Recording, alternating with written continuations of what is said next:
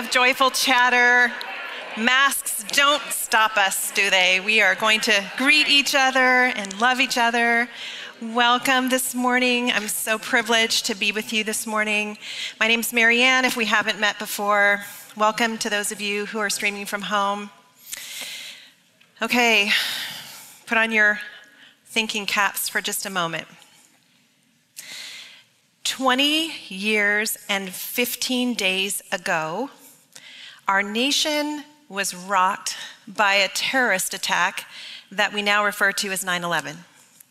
September 11th, 2001. Do you remember where you were when you heard the news? You remember?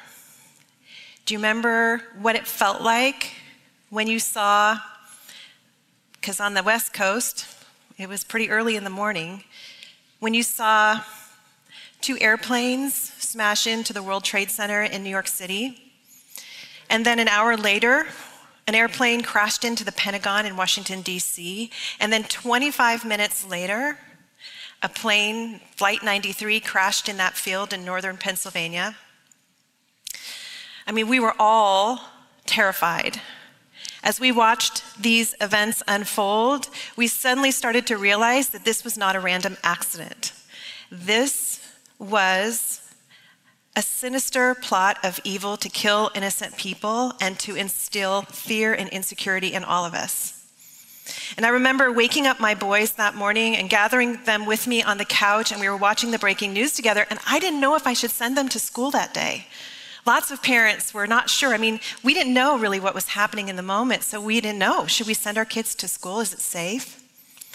But that morning was the first morning of a new season of a Bible study that I was attending at Lake Grove Presbyterian Church called Bible Study Fellowship, and I was a discussion leader.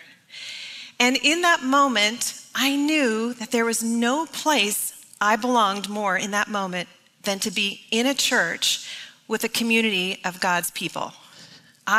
My heart just knew that's where I belonged. I needed to be with other women, to pray, to cry, to open God's word, to be reminded about his sovereignty over the world, especially when everything felt so precarious.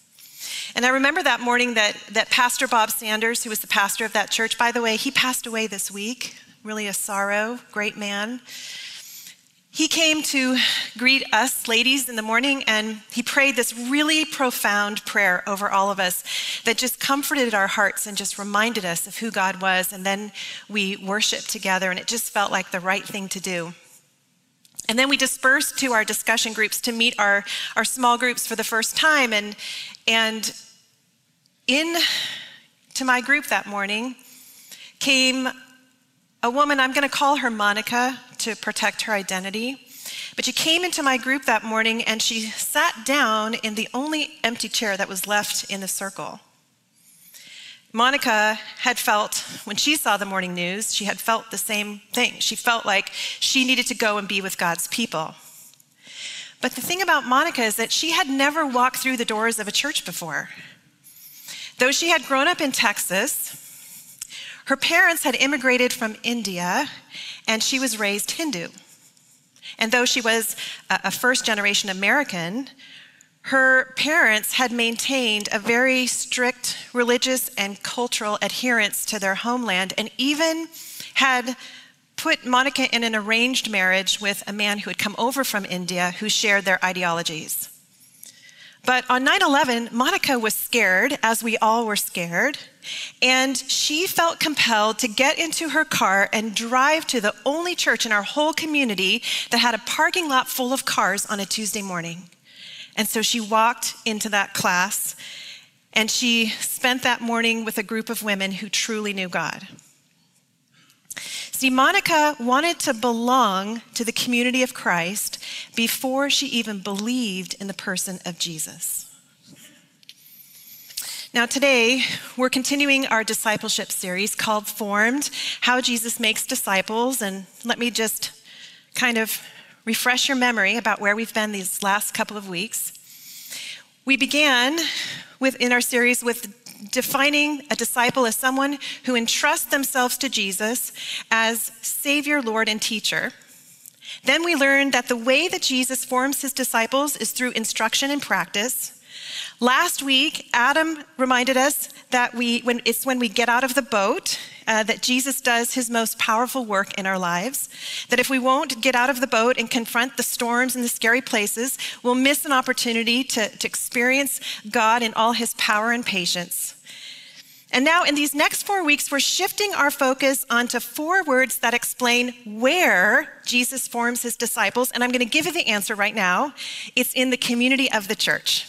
That's where. And we're going to look at 4 B words, 4 words that start with B over these next 4 weeks.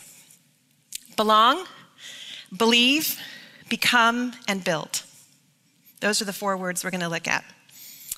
Now today I want to talk about the word belong. And you might be thinking, wait, belong, believe, become, and build. Shouldn't believe come before belong? Shouldn't we believe in Jesus before we belong to Jesus? You might be thinking, well, let's open our Bibles, let's turn to Matthew 9, and let's see what Scripture tells us. We're going to look at Matthew 9, verses 9 through 13. As Jesus passed on from there, he saw a man called Matthew sitting at the tax booth, and he said to him, "Follow me." And he rose and followed him. And as Jesus reclined at table in the house, behold, many tax collectors and sinners came and were reclining with Jesus and his disciples. And when the Pharisees saw this, they said to his disciples, why does your teacher eat with tax collectors and sinners? But when he heard it, he said, those who are well have no need of a physician, but those who are sick. Go and learn what this means. I desire mercy and not sacrifice. For I came not to call the righteous, but sinners. This is God's word. So let me pray God will open our ears this morning.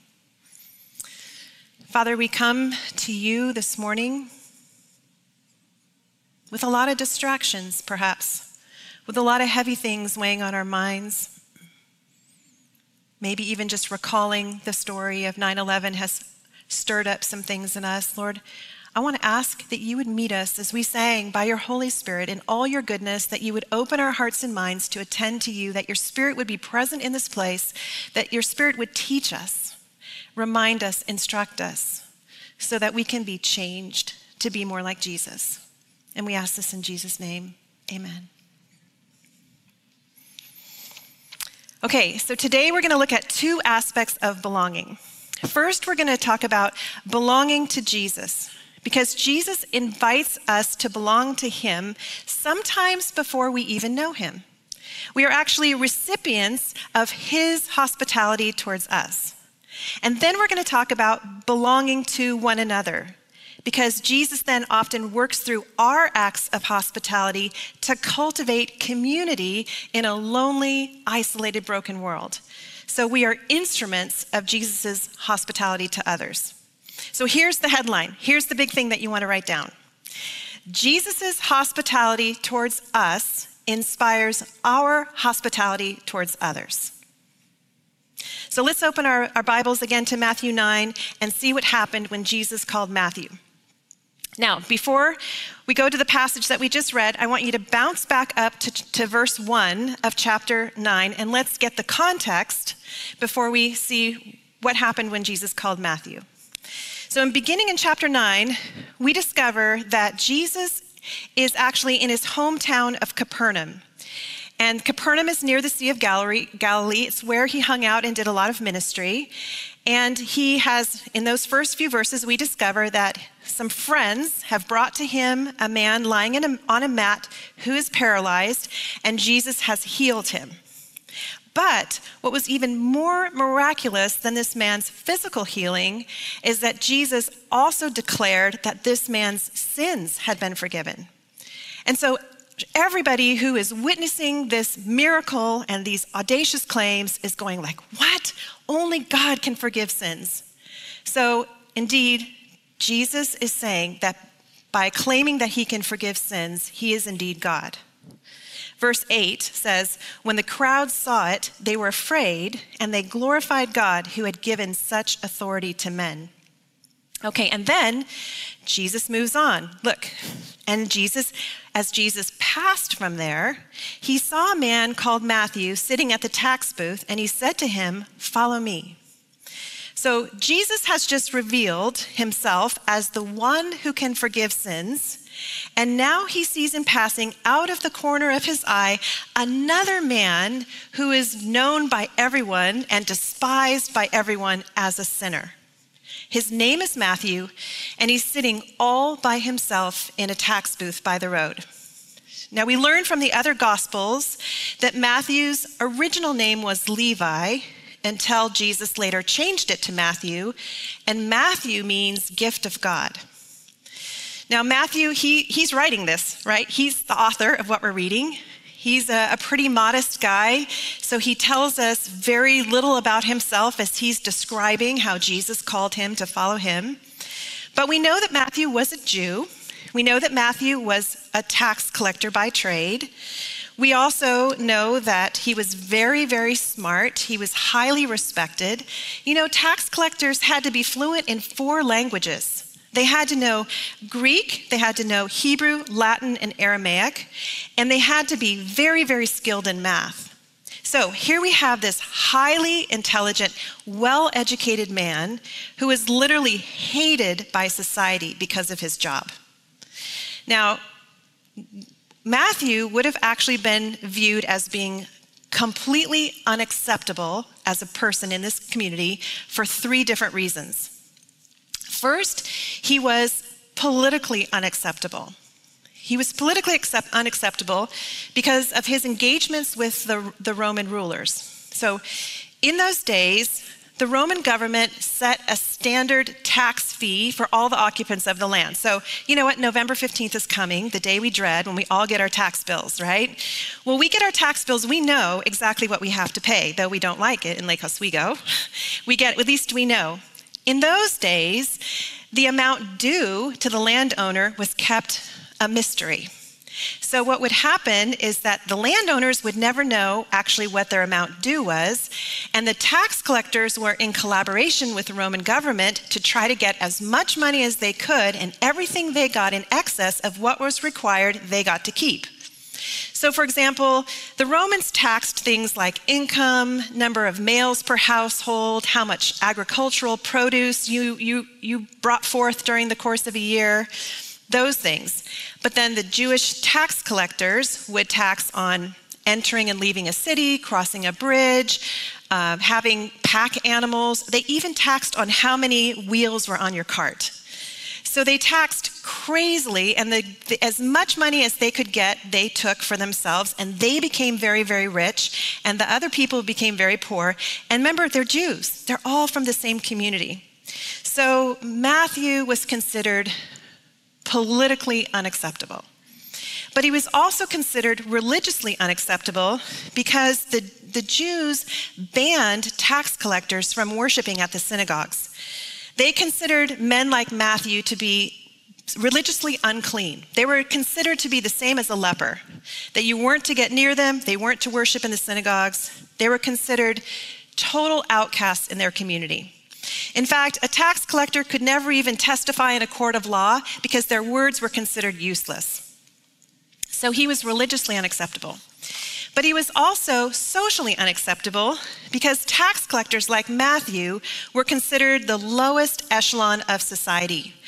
And people were forbidden to travel with them, to do business with them. You couldn't invite a tax collector over into your home. You couldn't have anything to do with a tax collector in any way.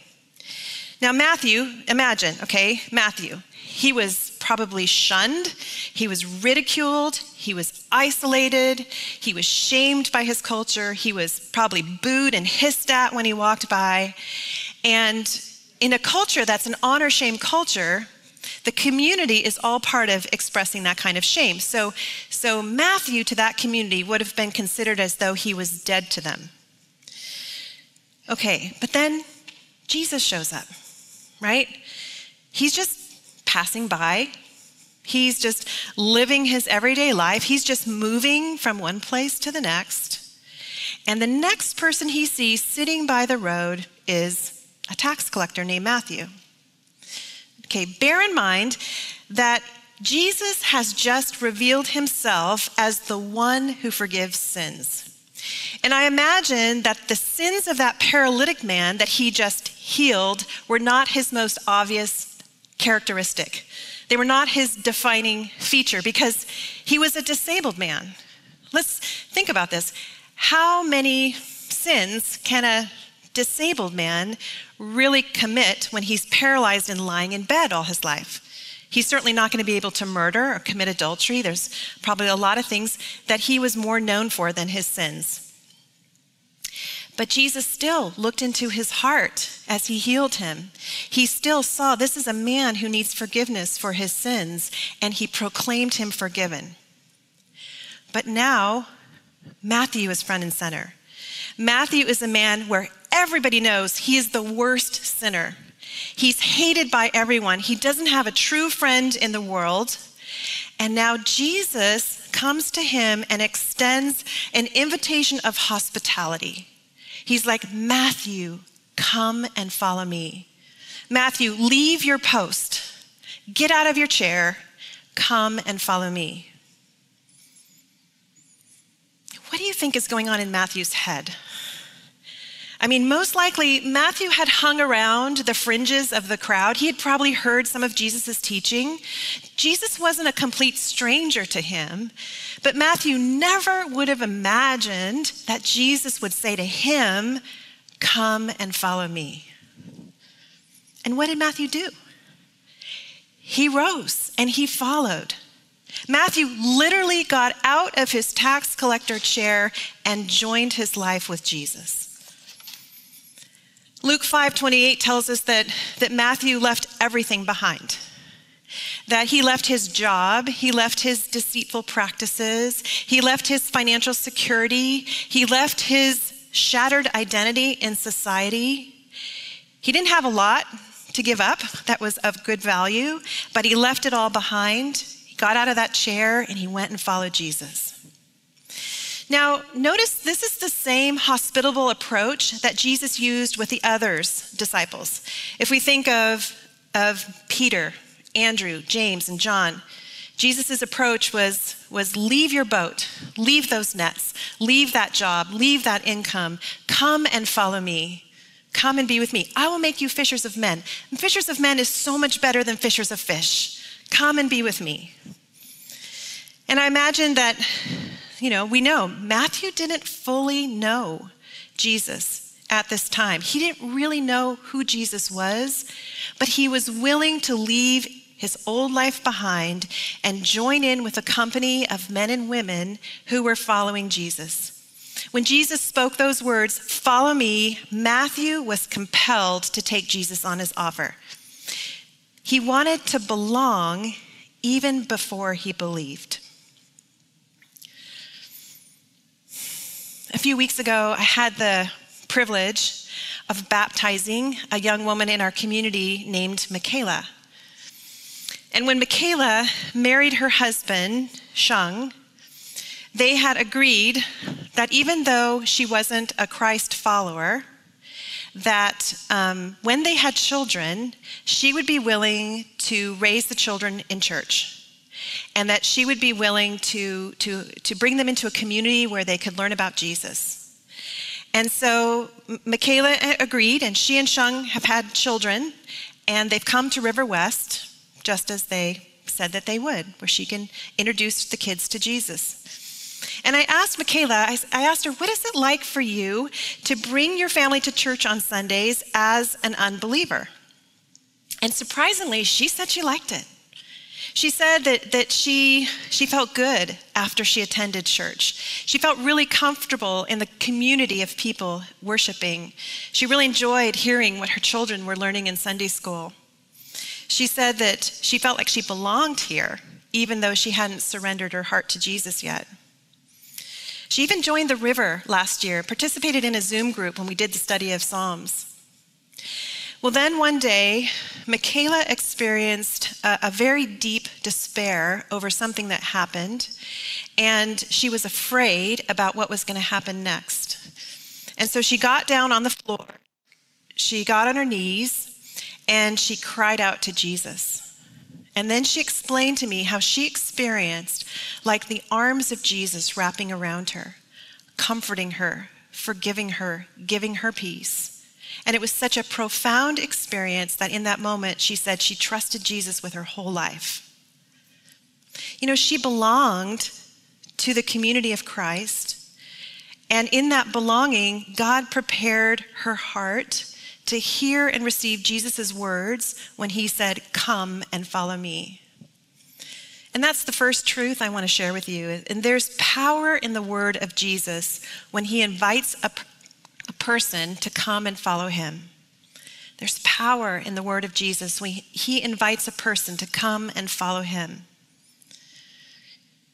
Jesus is inviting you to come and follow him, to belong to him, to either begin a journey of following him or to press on in your journey of following him, to walk in his footsteps, to stay steady in your course of faith, to realize that it's a journey that lasts a lifetime.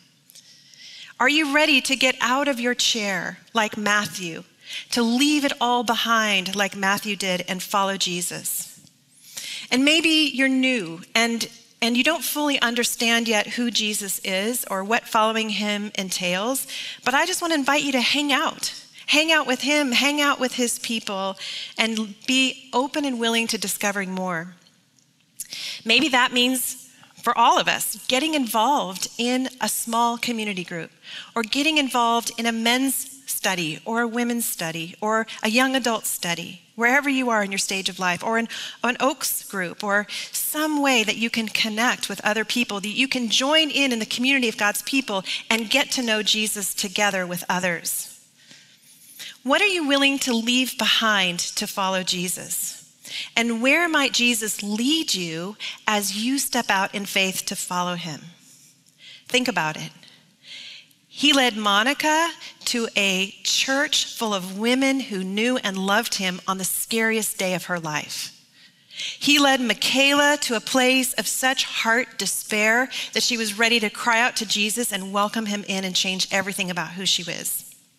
Where might he lead you if you take him up on his offer to follow him? Where did he lead Matthew that day? Where did he lead Matthew? Passage tells us he led Matthew to a party full of sinners and tax collectors. So let's read on and see what happened. Verse 10, it says, as Jesus reclined at table in the house, behold, many tax collectors and sinners came and were reclining with Jesus and his disciples. Okay, remember, no one in Jewish society would let a tax collector into their house, right? It was unacceptable. So where does Jesus lead Matthew? Back to his house. And I imagine he had a pretty nice house from all the money he got from collecting taxes. He probably had one of the nicest houses in town. Luke 5:29 actually reveals that Matthew cooked Jesus a very nice meal that night, and that Matthew then invited all of his dregs of society friends over to enjoy this feast and to introduce them to Jesus. Notice that Matthew is now extending the hospitality that he's received from Jesus to others.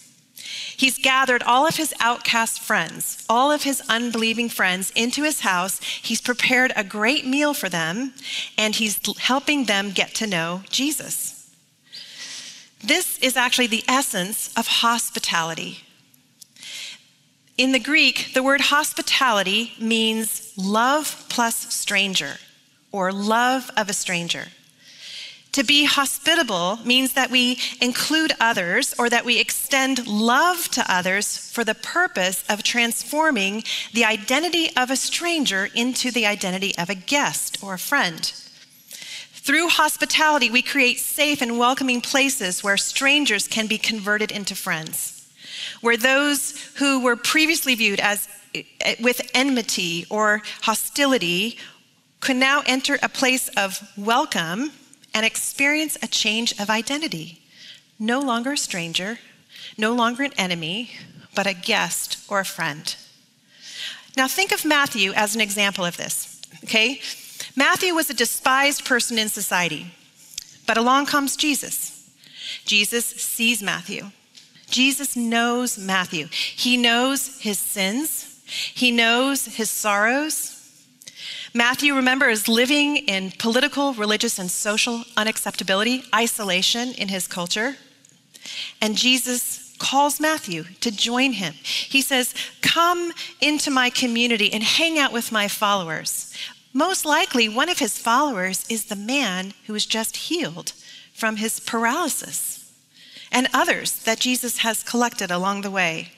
And then this hospitality that Jesus extends to Matthew eventually turns Matthew into a faithful disciple. Jesus then actually changes his name from Levi to Matthew, which means gift of God, and he entrusts Matthew with the privilege of recording the gospel good news. In fact, when we open our Bibles, what's the first gospel we read? Matthew. And you know what Matthew's all about? It's all about Jesus is king. And how does Matthew respond to all of this? He's like, I'm all in. I'm all in. He said, I'm willing to leave that wretched life behind, and I'm willing to follow Jesus with everything I've got. And he says, and I want all my outcast friends, all my tax collector sinner friends to know Jesus too. Can you imagine who might have been at Matthew's house that night? Mary Magdalene lived in that area. Maybe she was there. Maybe she was there with still harboring 7 demons before Jesus cast them out. Zacchaeus was a tax collector. Maybe Zacchaeus was there. Whose life was forever changed because Matthew invited those friends over to his house for a big meal and an opportunity to meet Jesus. Now, of course, the religious leaders, they did not like this at all. Look at verse 11. And when the Pharisees saw this, they said to his disciples, why does your teacher eat with tax collectors and sinners? But when he heard it, he said, those who are well have no need of a physician, but those who are sick. Go and learn what this means. I desire mercy and not sacrifice, for I came not to call the righteous, but sinners. Interestingly, the word hospitality originates from the word hospital, which pictures a place that people can come for healing. People can come for healing when they come into your home, invited into the community of your family, sitting around your table eating food. It's a place of healing. And so notice how Jesus uses hospital language as he talks to the Pharisees. He's explaining that he is like a doctor to the soul, and the sickness of the soul is sin. And then he quotes Hosea 6:6, which would have reminded the Pharisees, because they knew the scriptures so well, that Hosea was a prophet during a time when Israel had agreed to obey God and they were doing all of the external religious rituals, but their hearts were far from him. And so Jesus is using Hosea to tell the Pharisees, look, this is you. You're doing all the external things, but if your heart was really near to God, you would be showing mercy to sinners like I am, and you're not calling people to repentance. You know what the Pharisees did with hospitality? They used hospitality to exclude people. They used hospitality to push people away, to not include certain people.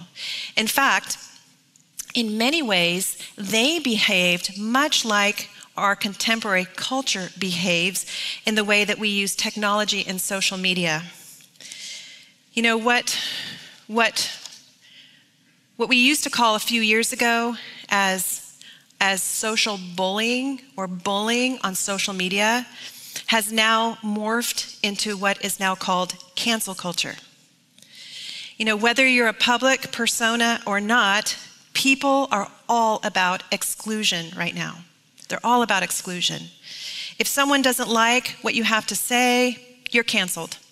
You're silenced, you're deleted, you're blocked, you're dead to society.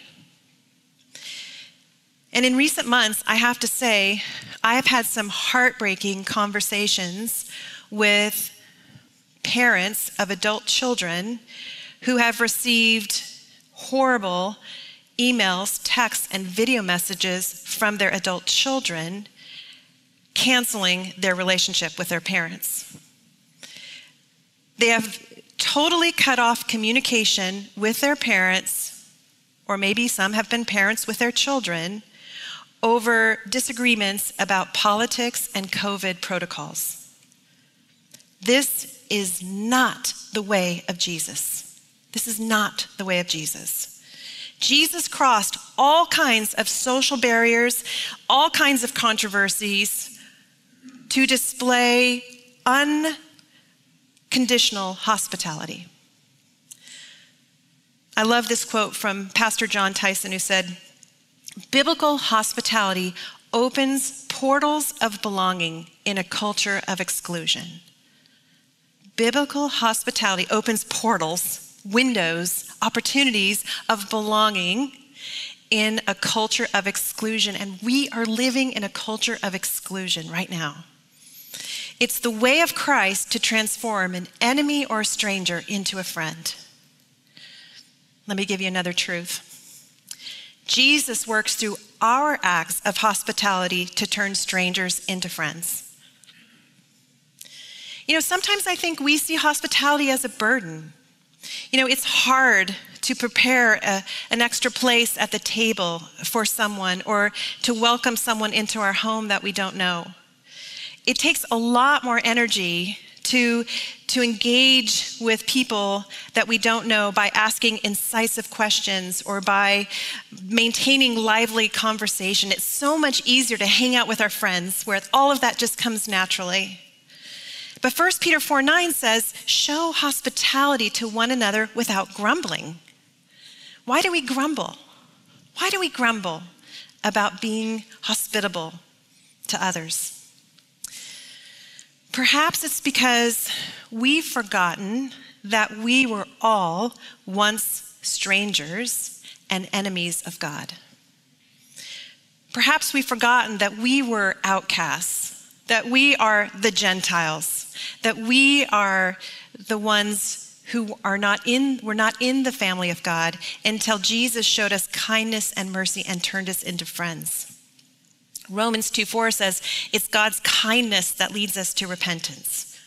Romans 5:10 says, for if while we were God's enemies, we were reconciled to him through the death of his son, how much more, having been reconciled, shall we be saved through his life? Remember, we were all once outsiders, all of us, and we only became insiders through a personal relationship with Jesus. Ephesians 2:12 says, remember that you were at that time separated from Christ, alienated from the commonwealth of Israel, and strangers to the covenants of promise, having no hope and without God in the world. The best part about hospitality is, do you know that being an instrument of hospitality to others can even become an opportunity for you to entertain angels? Hebrews 13:2 says, do not neglect to show hospitality to strangers, for thereby some have entertained angels unawares. The way that Jesus formed disciples began with an invitation to belong to him and then to belong to his community of followers, the church. When was the last time that you extended hospitality to someone that you didn't know, someone that was a stranger to you, someone that you didn't have a relationship with? Now, this could be a neighbor that you don't know well or a coworker. It doesn't have to be a man under the Burnside Bridge. It can be someone in your sphere that you don't know, that you are not in relationship with, that you don't know what makes them tick. When is the last time that you invited someone to come near, to come into your home, to be part of your family or your community? When is the last time that you engaged with a person who doesn't know Jesus? Because a stranger to you can be a stranger to God. Even your friends whom you know can be strangers to God. So when's the last time you invited someone to come near so that you could share about Jesus? What if you had an empty chair at your table at dinner tonight? Who would you invite? Who is lonely and isolated and hungry for community? Who would be blessed to be able to look you in the eyes and tell you what the last 18 months have been like? Who needs you to minister the presence of God to them with attentiveness and kindness? Who needs a space to just ask questions about Jesus, to ponder the things of faith that they have no one else to talk to about? We can be creative. 7 years ago, or I should say, for 7 years, I dished up an extra plate at dinner whenever I fed my family, and I brought it to my then 92-year-old neighbor. When we moved into our current house, I just became aware that the woman that lived next door to me had been a widow for almost 50 years. She was 92 years old, living on her own. And I was actually studying the book of Acts at the time, and God tapped me on the shoulder and said, you have a widow next door. I want you to go over and engage with her. So I did. Complete stranger to her. I knocked on her door, and I just said, hi, I'm Marianne, and I live next door, and I cook a lot for my family. Would you like me to bring you a plate of dinner when I cook for my family? And amazingly, she said yes. See, the thing is, we can be hospitable, but other people sometimes don't want our hospitality. But she said yes. She said, I'd love that. So whenever I cooked for my family, I made an extra plate. And yes, of course, sometimes she came to my house and ate, but she was more comfortable in her own space. So I made an extra plate of food and I bring it over to her. And this began 7 years of the most amazing friendship. I loved this lady so much. We would hang out. I'd see her all the time. And pretty soon, we started talking. I was teaching the Bible at the time, so I would share with her things that I was learning in my studies, and she was much more private about her faith. She would listen intently and sometimes ask me questions. But more than that, I think I got to minister the presence of Jesus to her. I got to provide food.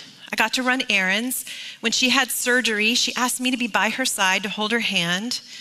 I got to plant her pots of flowers in the spring and water them for her when she was gone. And we spent hours thumbing through her photo albums. I got to hear all about her life and see her adventures and share all the dailies of life. And we formed the most amazing, beautiful friendship.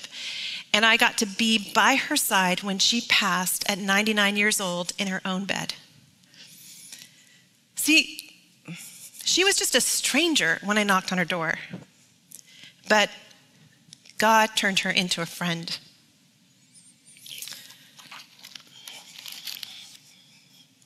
You know what, Monica? She also experienced the hospitality of Christ when she came to that Bible study group. She continued to come to class every week.